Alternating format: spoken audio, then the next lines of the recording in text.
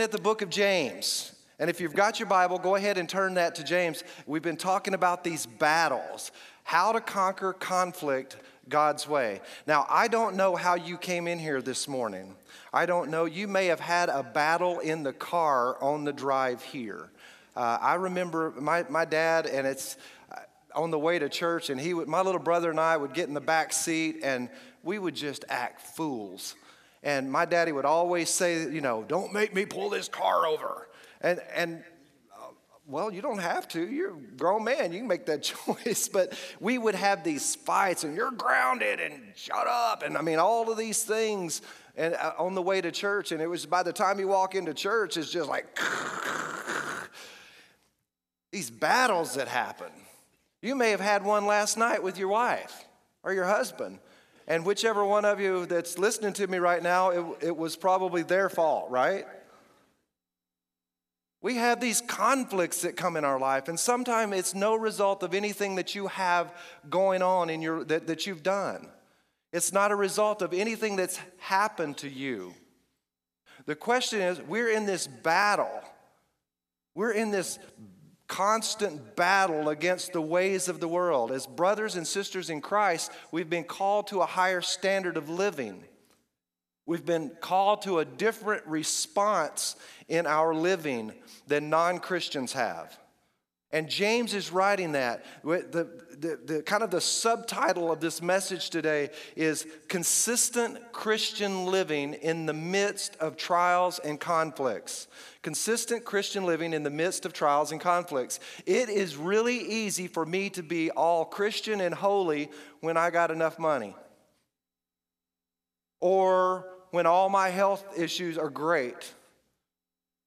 It's when my family is healthy and I've got plenty of money, unlimited supply of fried chicken. My puppy doesn't chew on things.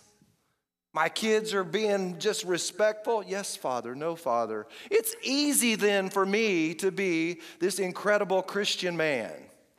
But how do we respond, and how does our faith and our Christianity hold up and our dedication to Christ hold up when trials come, when hardships come, when these battles? See, as a Christian, I have been called to be not of this world. John 15:19, Jesus says, hey, they hate me. Why won't they hate you? You are in this world, not of it. And because you are not of this world any longer, these conflicts and these battles are going to arise in our lives.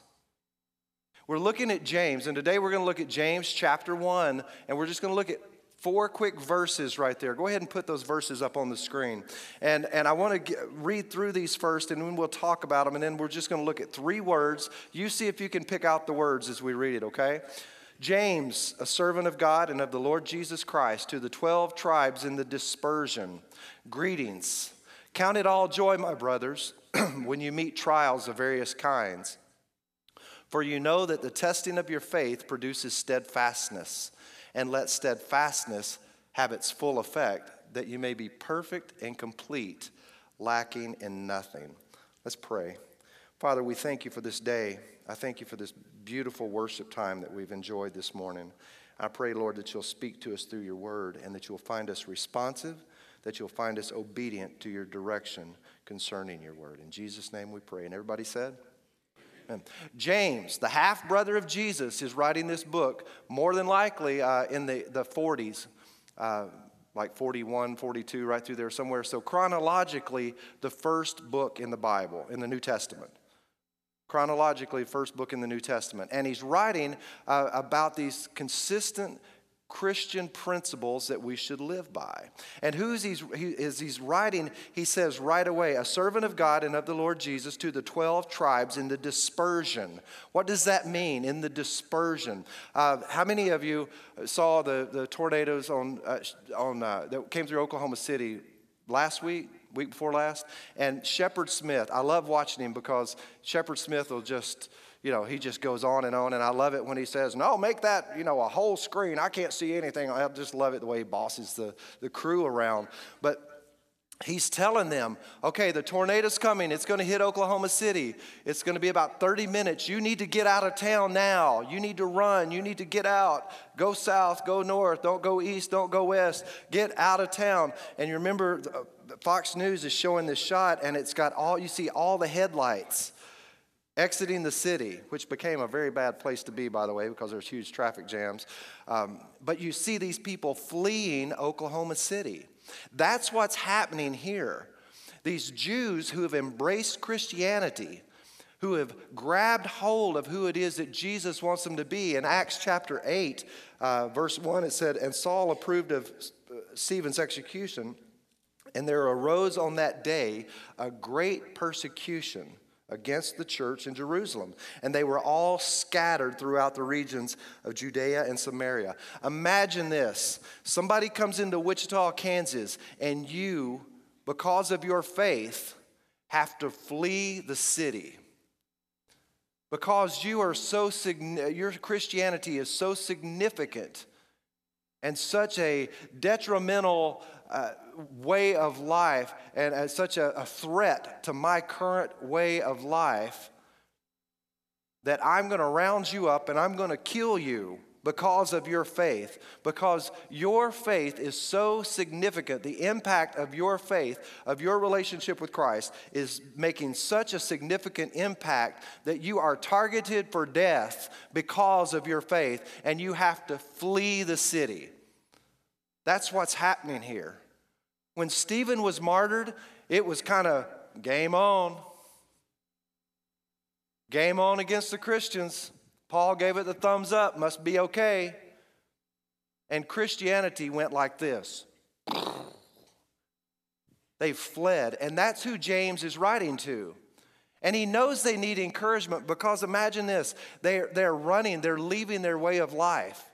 They're leaving their family behind. They're leaving their job behind. They're leaving anything behind with any significance, going into a foreign land where it's a pagan culture. They have no assets. They don't know anybody. It's not like they have family there they can run to. You're going into this unknown land because of your faith, totally dependent on Christ to take care of you. You don't have a job now because you left your way of life back there in Jerusalem, so you're probably poor. And James, the book of James, talks about wealth and rich people and how the rich people, some of them were taking advantage of these Christians. Your whole life is gone, whoop, turned upside down. That's who James is writing to. Their whole life has been turned upside down, and then more trials come. More stuff happens in their life. See, James is writing to these 12 tribes, these Jewish Christians that have been dispersed.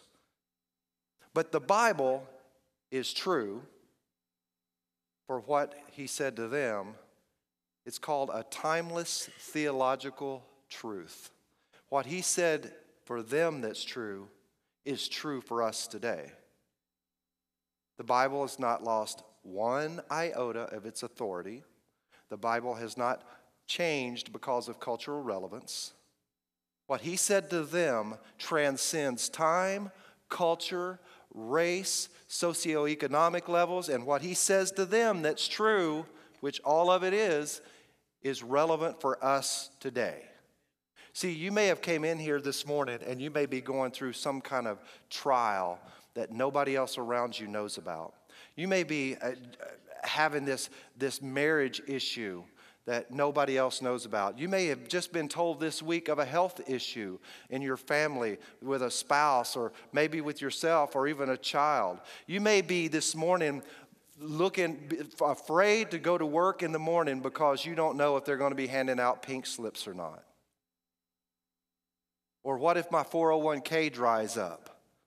You may have these trials and these fears and these battles that are going on in your life right now that are totally outside of your control. I remember when my little brother called me and he says, "Man, I've got a brain tumor." And that's pretty much how he called and said it to me. He goes, "Hey, I need to tell you something." I went, "What?" He goes, "Hey, I just want to let you know I went to the doctor and I've got a massive brain tumor." I went, you could kind of ease me into that one, right? Well, here's a guy that's never smoked. He's got a brain tumor. He's lived a healthy life. And why has this happened? And that was my immediate response. God, why is this happening? Why is this occurring to me? Why me? Well, here's the answer that I've come up with after 5 years is, why not me? Why not you? Why not the trials in our life?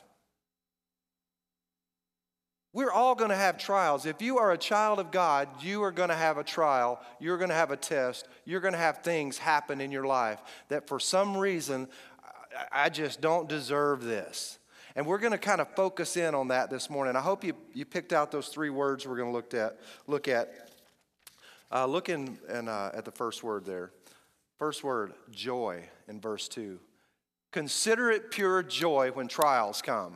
That is not our normal way of thinking, is it? How many of you have ever lost a job in here? Just layoffs, a downturn in the aircraft industry or something.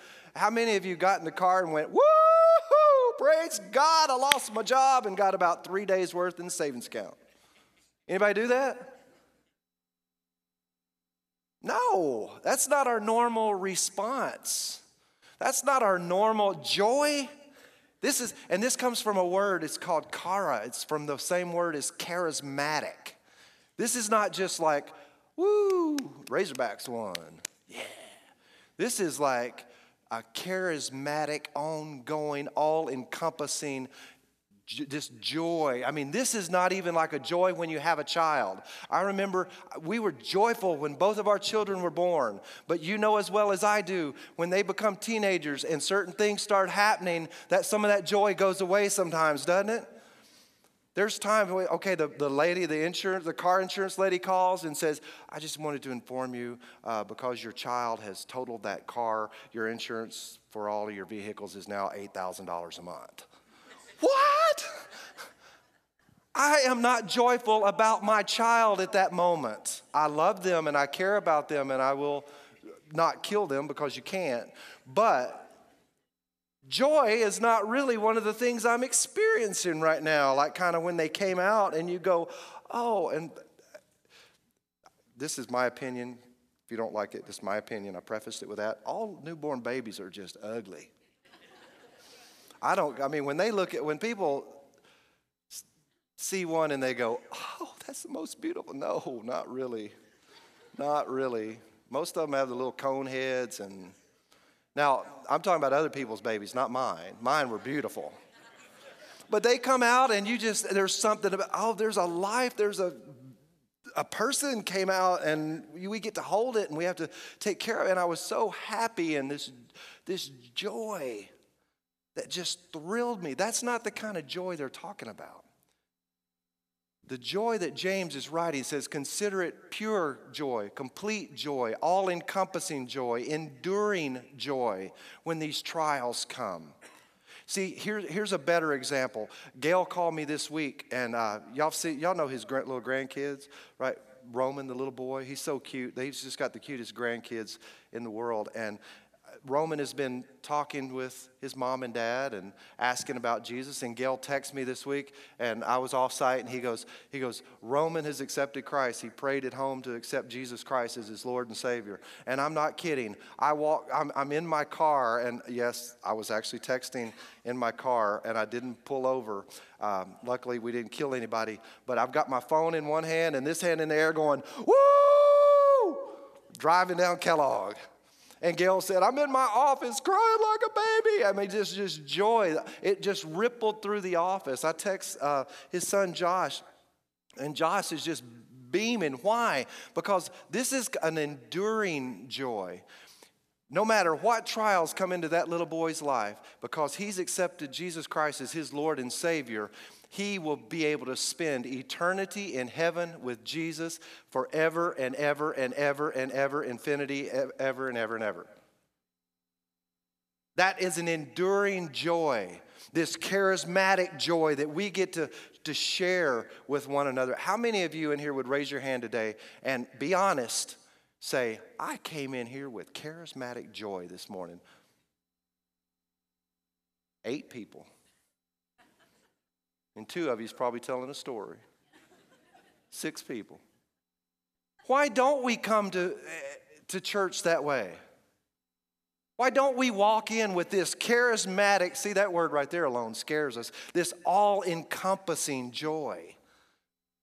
That we get to come and we get to raise our voices and worship to Jesus Christ, our Lord and Savior, because as by the blood of Jesus, I've been saved, I've been born again, I get to spend forever and ever in eternity with Him. My sins have been forgiven because of Christ's death, burial, and resurrection, and I am joyful about that. Why don't we come in that way? Because sometimes here it's not very joyful. Even in churches we have these battles and our joy is sucked away. See, the Christians that were being persecuted, that were literally being chased down, were being chased down because the non-Christian Jews knew that their Christianity would have a significant impact. We knew that it would be significant. Let me ask you this question. Is your way of life, is your Christian life worth chasing down because it has such a significant impact on the world around you? Or would anybody care if you fled? See, I'm afraid that most of the time, our Christianity and our consistent Christian living, the world sees somebody just like themselves, and we really don't make that big of a significant impact on anybody. That's what he's talking about. That's what he's challenging us to do here. Consider it joy because your faith is so significant that it's going to change the world. So consider it joy, charismatic, complete, all-encompassing joy when trials come. See, we take trials when we're joyful when good things happen. We have a baby. I found $20 on the parking lot. Fill in the blank. Our football team won. I mean, we're joyful when things happen. And James goes totally against that and says, okay, don't consider it when good things happen. You consider it joy, charismatic, all-encompassing joy when those things outside of your control have happened. An enduring joy, something that lasts, and a complete joy. Consider it. Count it joy, my brothers, when you meet trials of various kinds. They were undergoing significant persecution, significant trials in their life, due to nothing within their control. Let's look at the next word, trial. It's actually 2 words, trials and testing. Trials and testing. This word here, trials, it's something outside of your control. Persecution or things outside of your control. I have no control of what happened. You're the stellar employee, and you've always got raises, and your merit stuff is always, your evaluations have always been good. And all of a sudden, your boss walks in and hands you the pink slip. Totally outside of your control. Had nothing to do with it. Totally, the doctor comes in and you've never smoked, drank, or lived a bad lifestyle. You've always eaten well and exercised, and now all of a sudden you've been diagnosed with a brain tumor. Situation totally outside of your control. A trial. An opportunity to express joy. That's what James says. Here's an opportunity for you to be charismatically joyful. Joyful. Outside of your control. Totally outside. And look at the word testing. Here's the purpose of a test. A test will reveal the current level of understanding or condition. A test is used to reveal your current level of understanding or condition. If it's a math test, why do we have math tests? To reveal your current level of understanding of math. Why do we have medical tests? To reveal our current condition or current medical condition. A faith test is designed by God to reveal your current faith condition. Is this so God can see how strong your faith is? No. God knows how strong your faith is. This is designed for you to see how strong your faith is. God already knows everything about you. Tests scare us too. I was at the DMV this Friday, getting my little license thing right there, and I am pretty sure if you don't know Jesus, I know that you go to hell when you die, but I'm pretty sure you stop off at the DMV and spend some time. It's terrible there. It is terrible there. And boy, you talk about a place filled with no joy. No joy. There is no joy in there. Nobody's happy to be there. Nobody was walking in going, I'm so happy I get to wait for four hours. That's terrible. But there's this little girl. I got there at 5:30 because I thought, okay, I went the day before, and they go, sorry, we're booked for the day. What do you mean? It's 1 o'clock. You're booked for the day. We're booked for the day. So I need to stay around. Well, you can hang around and wait. And I went, oh, in the hope that y'all go faster. No, I don't see that happening. So I'll come back early. They opened at 7. I was there at 5:30 in the morning. And there was already a lady in front of me. I went, what time did you get here? She said, I spent the night. No. But her little girl was there, and the little girl was, she was chewing on her fingers like there was a contest, and the winner was whoever got the first knuckle off first, the fastest.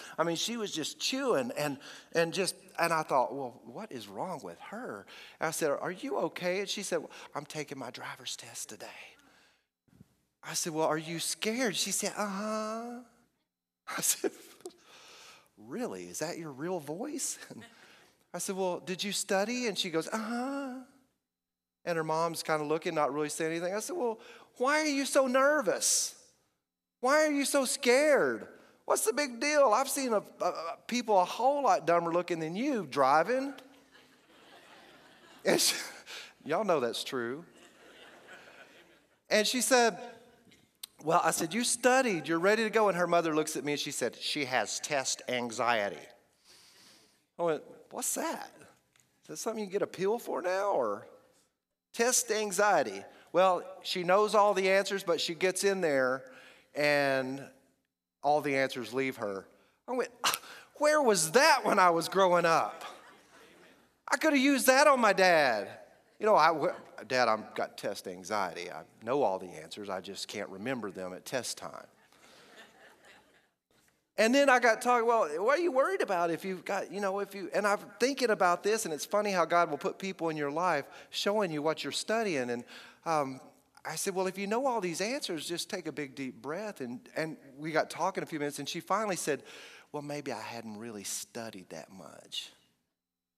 And her mother's head almost just snapped on a swivel because this woman spent the night at the DMV, and now her daughter's informed her that I have not studied as much as I said I have. And I thought, whoops, this is where I back out. But how is that so much like, these tests come and we fail miserably. We get this test anxiety because our faith is so weak at times that we're just afraid of a trial. We're afraid of a test. We're afraid of our current level of understanding to be revealed because of this test, because of this trial that's coming up. And one of the things that I want you to see, when gold, I don't know if y'all watch much TV. I don't really watch a lot, but I've got a few shows that I really like. And I love that show, Pawn Stars. And I don't know why. Sam and I have always loved going to pawn shops from the time he was little. I just like going to pawn shops and looking around. And there's many Saturdays that Sam and I will go and we'll spend 5 or 6 hours looking in pawn shops. And hardly ever do we buy anything. It's just fun looking at the junk. And then the best show in the world came on, Pawn Stars. And all it is a show about this pawn shop, and people bring in stuff, and then the guy goes, yeah, it's worth something, or no, it's not worth something, and then they negotiate the price, and that's pretty much the whole show right there every week, every time. That's the show. If you've seen it once, you're not missing a plot or anything. That's it. But when people bring in gold, here's what they do. They'll rub off some of the gold on this little stone-looking thing, and then they'll drop acid on it, this nitric acid, I think it is. And if it's real gold, it changes colors. It comes this bubbly little creamy color. They test it for authenticity of the gold. And the gold totally destroys the little piece of gold that they rubbed off on there. The little remnants of the gold are totally destroyed by that acid. See, God brings trials and tests into your life so the purity of your faith can be revealed. He brings these trials and tests so that your faith, the strength and the maturity of this faith, it's not always a battle. It's God saying, I'm going to let you have this opportunity in your life to see how strong your faith is. Out of no wrongdoing you've done, nothing that you've done that's resulted in this, I'm just going to let you see how strong your faith is. And James is saying the way we need to respond to those is joy, joyful. What's our response most often? We get on the phone, and I don't want to hurt anybody's feelings, but we start whining. We may call it a prayer meeting sometimes, but it's like, I need you to pray for me, blah, blah, blah, blah, blah, blah, blah, blah. How many times do we call somebody and go, hot diggity dog, I just wanted to tell you, I'm over here having some charismatic joy in my house right now because I just lost my job. My car won't start. I got no money in the bank, and I found out my son has cancer. That's what James said do. Because it matures our faith. It shows us our faith in Christ. I look back at some of the things that in my life that have occurred. And I remember Karen and I hadn't been married long, and I worked at a bus plant in IT and worked the 4 to 12 shift. And I'd worked there for 4 years. And just like aircraft industry, sometimes the bus industry takes a nosedive. Man, I always had great reviews and I made it through 3 layoffs, and then I come in the Wednesday before we're about to be off on Thanksgiving, and I go to the time clock and ready to punch in, and my card's not there. Let me tell you, if you go to the time clock and your card's not there, that's a bad sign. That's a bad sign. And these 2 ladies that I talked to, I'd said hello to them because their desk was right there, for 4 years, wouldn't even look at me. And I went, well, that's a bad sign, wouldn't you say? And they didn't say anything. I went, it's okay. This kind of stuff happens, right? I don't have leprosy or something now. I'm getting laid off. Go back, my boss he's back there crying. He's a Christian man. I'm sorry. I'm holding it together real well. It's the worst time in the world to look for a job is right before Thanksgiving, that holiday season. And I've got a wife and this new little beautiful baby, and I get in the car and I am freaking out because I got enough money to make it about 4 days. My response was not joy to God. Now, looking back, I can see what God had in store, and within 2 weeks, there was a job where my faith got challenged every day. There was a job that I made twice the amount of money. There was a job that God had waiting for me, but what he was looking for was, how am I going to respond to not having this one? And I didn't respond very well. And that was a revealing of my condition to me with the obligation to change it. The obligation to change that behavior. The opportunity to change my behavior. See, these tests are going to come. Now, one of the things that we need to make sure we never confuse, don't confuse the consequences of sin with a trial or a test that God will put in your life. They should never be confused. God allows these tests and these trials to come, but these are not in the form of consequences to sin. Let me give you an example. Had a man come into the office some while back, and this was the exact conversation. He had lost all of his check. He said, I'm here today to see if you will help me with with some money. I need to pay, I need to buy groceries for my kids. It's like the 3rd of the month. And I said, well, you get this check. What happened to your paycheck? Because he said he gets paid on the first. He said, I went and bought drugs. I smoked up the drugs. And then I took the balance of my check and I went to the casino to try to make my money back because I knew my wife would be mad because I spent half of it on drugs and I lost it all. And I can't buy groceries and pay bills for my family this month. I know this is a test that God's putting me through. And I said, whoa, whoa, whoa, whoa, whoa. God didn't have anything to do with this. This is a consequence of sinful behavior in your life.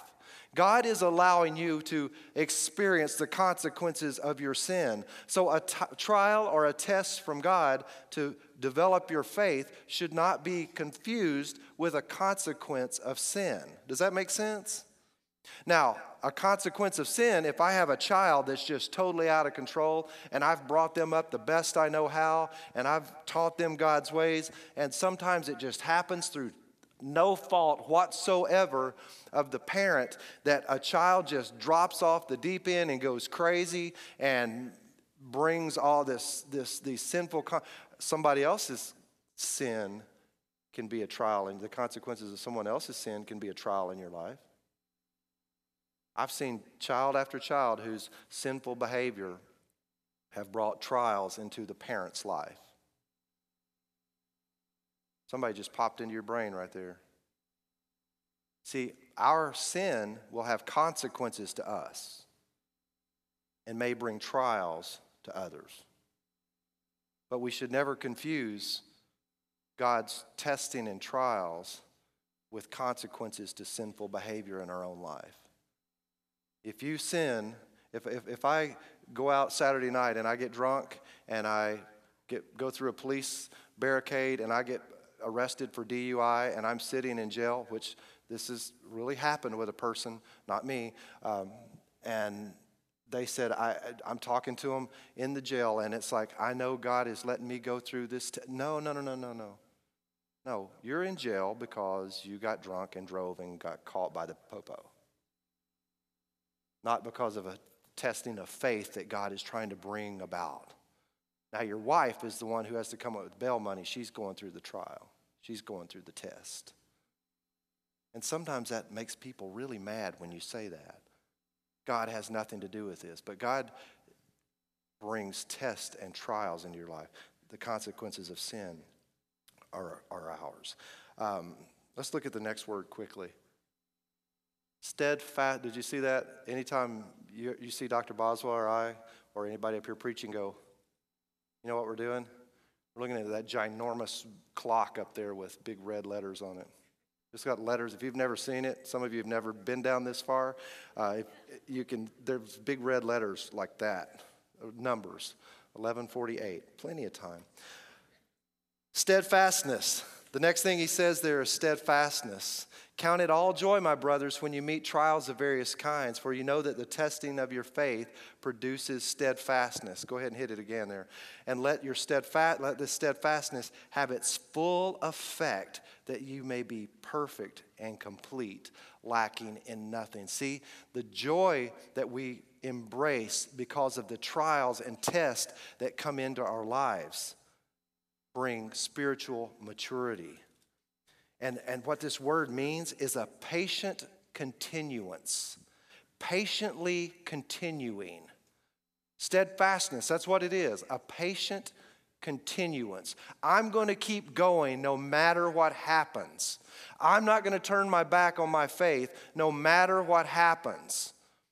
I'm going to continue to press forward toward the prize no matter what happens, because I know if I'm living a life that it lines up with the Bible and I do my very best to be, as a Christian, I'm going to have these trials and tests to reveal my faith, and I want to patiently continue in my walk with Christ, enduring till the end. That's what this is a picture of. And this endurance leads to spiritual maturity. This steadfastness. Do you know somebody in your life that's just the same, you can count on no matter what? That was my Uncle Ernest down in Ernest Harper, lived in Star City, Arkansas.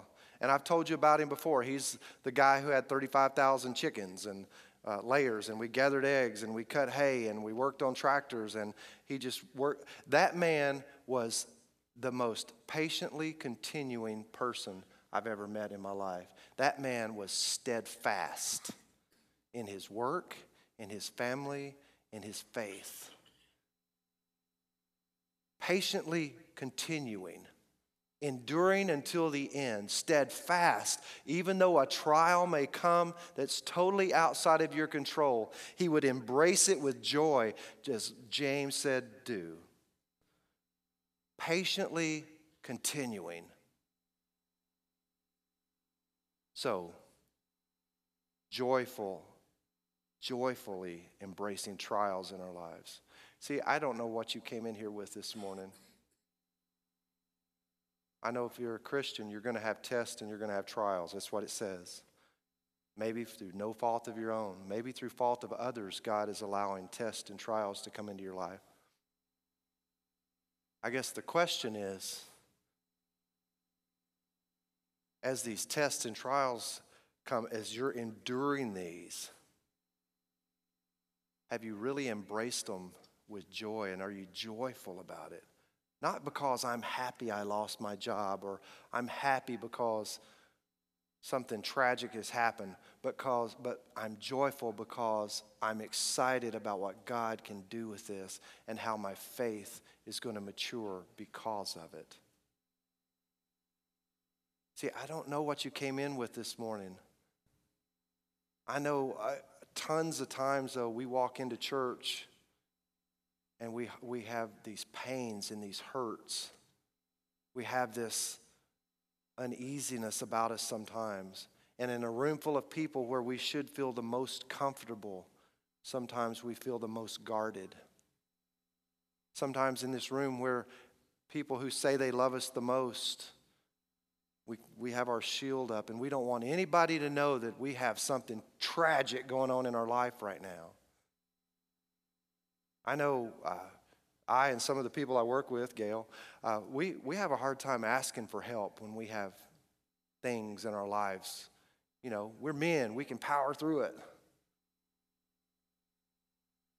And we don't want to show a sign of weakness. Well, what does James say later? He said, hey, confess these things, these sins and these trials and these hardships to one to another. You know what? We need to share with each other. We need to pray for the joy. Help me to see the joy in this trial. And you may have come in here this morning with some devastating news. You may have just realized last night sitting at the kitchen table, man, my money ran out before my bills did. You may have got a call from a child last night, or you're praying last night about a kid that you've had that maybe even be an adult, but has not accepted Christ, and you are terrified for their eternal destination. You may be terrified about their salvation. Whatever trial it is you've brought in, let me assure you something.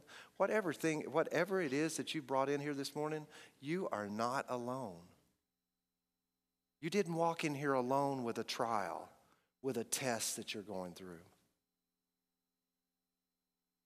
Did you embrace it with joy because you're looking forward to see how God is going to reveal the condition of your faith? Is your faith being tested? And if so, how are you responding to it? How are you responding to it? James goes totally against how we normally respond to trial. He said, consider it pure joy when these trials come of various kinds, because they lead to this steadfastness. This testing of your faith produces steadfastness, patient continuance. And this brings this complete faith. These things come so we can grow. So our musicians are going to come this morning, and here's what I want you to do.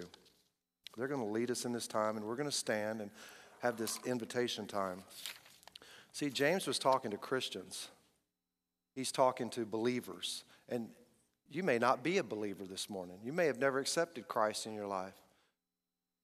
You may have never accepted the free gift of salvation that Christ has paid for you. You may be out there trying to do it on your own. You may be out there not knowing what tomorrow brings and having nothing to grab hold to but your own strength. See, everybody in this room is a sinner, and everybody in this room has an eternal destination. And it's only through the blood of Christ, only through the sacrifice and the death, burial, and resurrection of Jesus that we can experience heaven and be there with him forever and ever and ever and ever because of the blood of Christ. Without that, there is no other way to heaven. Is that you today? If we ask the question, do you know where you're going to die when you die, where you're going to go? And the answer is anything but absolutely I do because of the blood of Jesus. You need to speak with us this morning. We want to tell you about this love that Christ has for you. But here's what else we're going to do this morning. Gail and I are going to be down here at the front. And there's people who are believers who have come in here this morning with trials and tests that they're going through this morning. That is such a burden and such a weight on you this morning that sometimes you feel as though you can barely breathe. You walked in with a weight around your neck because of a testing of your faith that's happening. Something that's going on that God is allowing through no fault of your own. And it's holding you down this morning, and you've not embraced it joyfully to see how God is going to reveal your faith. And here's what I want you to do this morning. We're going to stand and sing, and Gail and I are going to be down here. And all I want you to do is come down to us. If that's you, you've got this test, you've got this trial, this thing. You just come down, and this is all I want you to say. We don't want to hear about it. We don't want to hear about your test. We don't want to hear about your trial. All I want you to do is tell us, I'm going through a trial this morning. And then invite you to just pray and ask God to help you embrace that with pure joy as you battle through this. What will people think? Well, they're going to think you came down here and told one of us, I'm going through a trial. And if you see somebody come down here, you should pray for them because they're going through a trial. And they need your encouragement. What they don't need is you becoming judgmental and going, oh, I know what she did. No. They need your prayers. They need your encouragement. They don't need you wondering what's going on in their life. They need you to be lifting them up in prayer. That's you this morning. The body of believers. Will you come down here this morning and just say, I'm going through a trial. Don't tell us what it is. I'm going through a trial. And then pray and ask God to help you embrace it with joy because of how he's going to reveal your faith.